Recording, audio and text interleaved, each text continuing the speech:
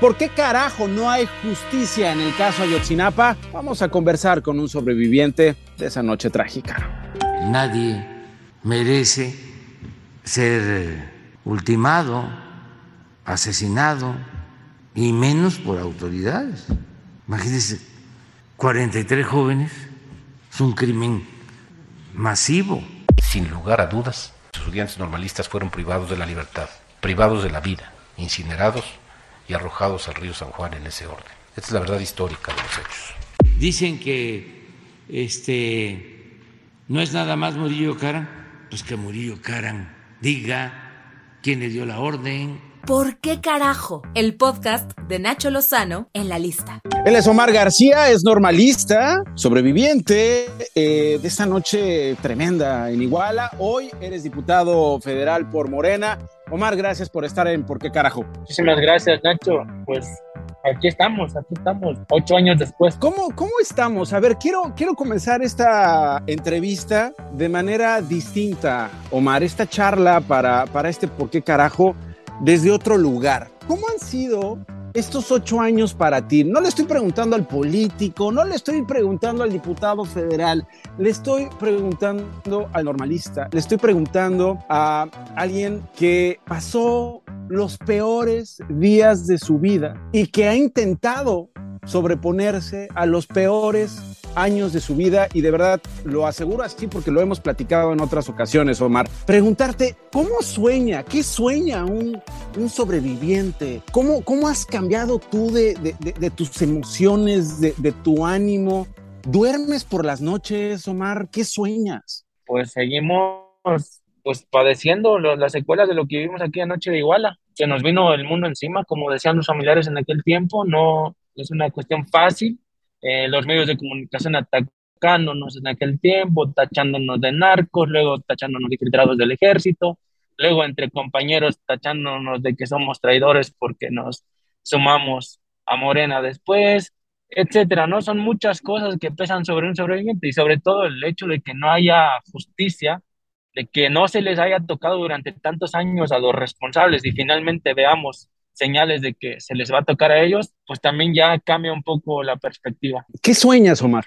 Pues sueño con que se castigue a los responsables, que se sepa finalmente a dónde llevaron a mis compañeros, qué hicieron con ellos y quién ordenó hacer tal atrocidad. ¿Ha habido noches en estos 8 años en que te despiertas en medio de la oscuridad sintiendo qué, Omar? Sintiendo que nos van a venir por nosotros en algún momento, pensando que por lo que hicimos, por lo que denunciamos, pues no nos van a perdonar y tarde o temprano pues, alguien nos va a dar una sorpresita por ahí. Con miedo, vaya. ¿De que te maten? Sí, de que me maten o me desaparezcan también. ¿Quién, Omar? Pues los responsables de aquella noche, ya no sabemos si solamente fue el ejército, fueron autoridades municipales, estatales y federales, o también el narco.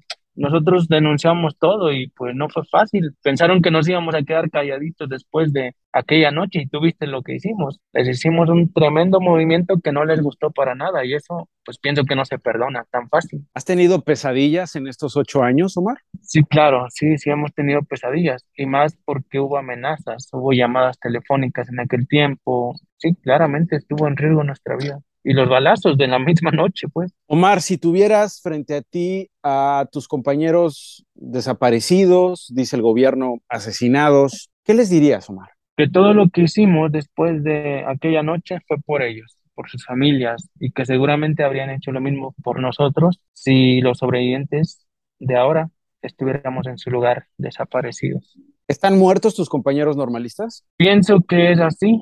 Es difícil creer que objetivamente que a estas alturas, a casi 8 años, pudieran estar con vida. Nosotros desde el enero de 2015, los estudiantes analizábamos que si estaban vivos sería hasta ese momento cuando dieron a conocer la verdad histórica, porque el gobierno no se iba a dar el lujo de dejar a alguien con vida o que se le cayera el teatro. más adelante. Creo que esto es importante para la gente que está escuchando este ¿Por qué carajo, Omar? Porque tú sabes que durante años los familiares de los normalistas insistían en que estaban vivos, que los tenían retenidos, que podrían estar en instalaciones militares, que podrían estar retenidos en casas de seguridad, en fin.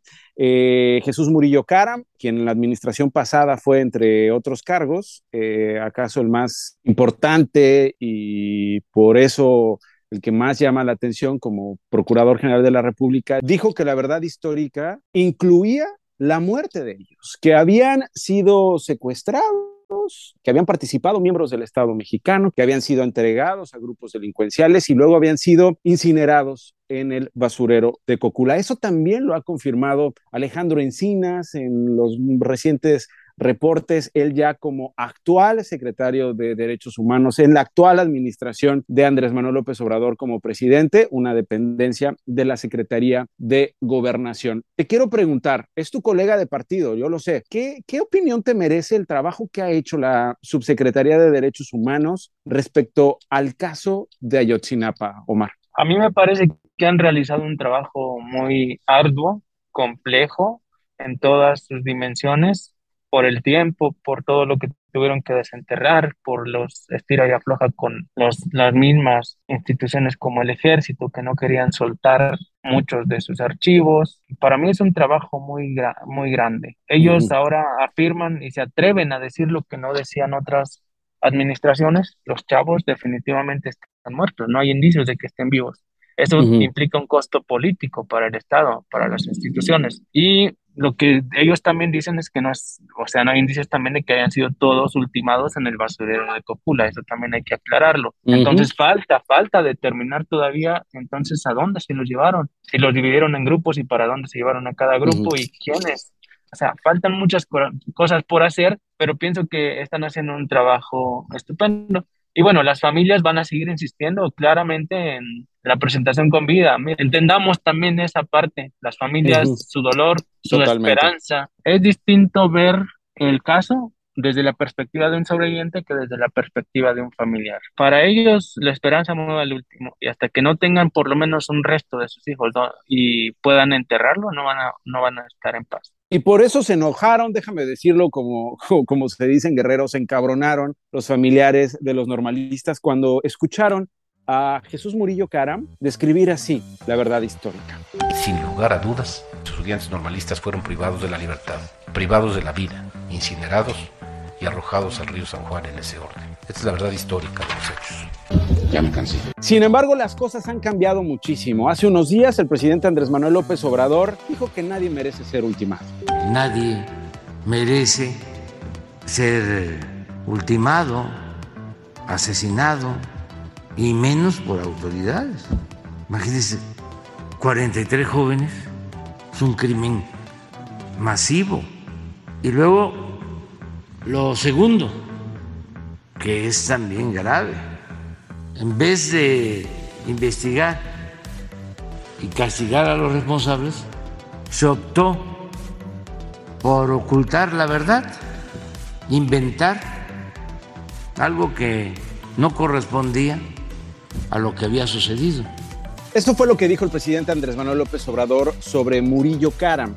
Mientras estábamos conversando, Omar y yo, Omar García, normalista sobreviviente, diputado de Morena, se cortó la comunicación. Él se estaba trasladando en un punto donde hay muy poca señal. Me quedé con 3 preguntas que obviamente no le dejé de hacer. La primera, si el presidente dice que Murillo Caram debe responder quién dio la orden, ¿qué piensa Omar García? No sabemos quién le dio la orden a Murillo Caram de generar la verdad histórica. Lo que sabemos es que hubo muchas personas de alto nivel implicadas, que el caso Ayotzinapa fue un caso que marcó la historia de nuestro país, que tuvieron que incurrir en tortura para obligar a los presos a declarar en pro de esa verdad histórica que estaban armando.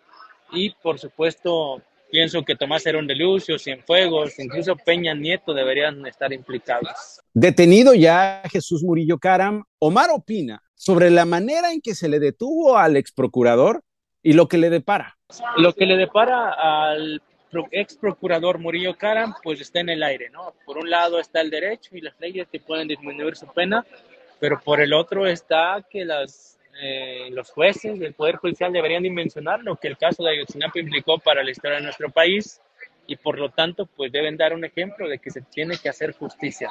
Torturó, eso no lo puede negar, encubrió, obligó a personas a decir lo que ellos querían que dijeran con el fin de administrar, de hacer un control de daños de un caso muy grave, de un caso atroz en nuestro país.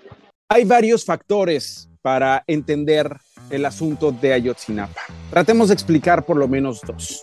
Los Guerreros Unidos implicados en esta desaparición. Es Jorge Gutiérrez Chamorro.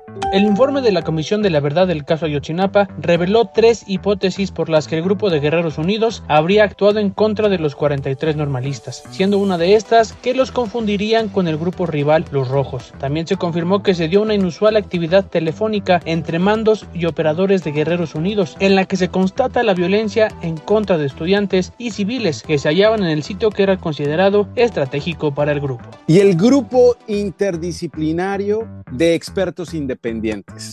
El presidente Andrés Manuel López Obrador ha prometido transparencia sobre el trabajo de este grupo y la Comisión de la Verdad. El gobierno del presidente Andrés Manuel López Obrador dijo que se dará acceso a toda la nueva investigación del caso Ayotzinapa que desarrolló la Comisión de la Verdad y Acceso a la Justicia, luego de que el grupo interdisciplinario de expertos independientes informó a través de un comunicado que no conocía ni ha tenido acceso al nuevo material. Además, subrayó que es un tema que debe ser transparente para todos. Le pregunté a Omar García qué va a pasar con Murillo Karam y si su detención implica que habrá justicia. La detención de Murillo Karam implica que habrá justicia desde mi punto de vista. Este gobierno ha demostrado que está a favor de las víctimas de Ayotzinapa y por supuesto no podría dejar en la impunidad este caso. Yo temía realmente que la detención de Murillo Karam solamente fuera como en tiempos pasados donde se les toma presos y al día siguiente ya salen porque no se pudieron encuadrar sus delitos. En este caso pues son claras señales, no hay precedente y ojalá caigan junto a Murillo Karam, Tomás Herón de Lucio, Cienfuegos y algunos otros implicados en el caso aquella noche. La defensa de Murillo Karam ha argumentado que en la carpeta de investigación no existe un solo testimonio directo contra el exprocurador y que los testigos colaboradores de la Fiscalía General de la República refieren hechos ajenos al imputado. Obviamente estaremos pendientes de esta historia. Compartan el podcast si les gustó. Y si no, también. Esto fue ¿Por qué carajo? El podcast de Nacho Lozano en La Lista. Escúchalo por Spotify y plataformas digitales.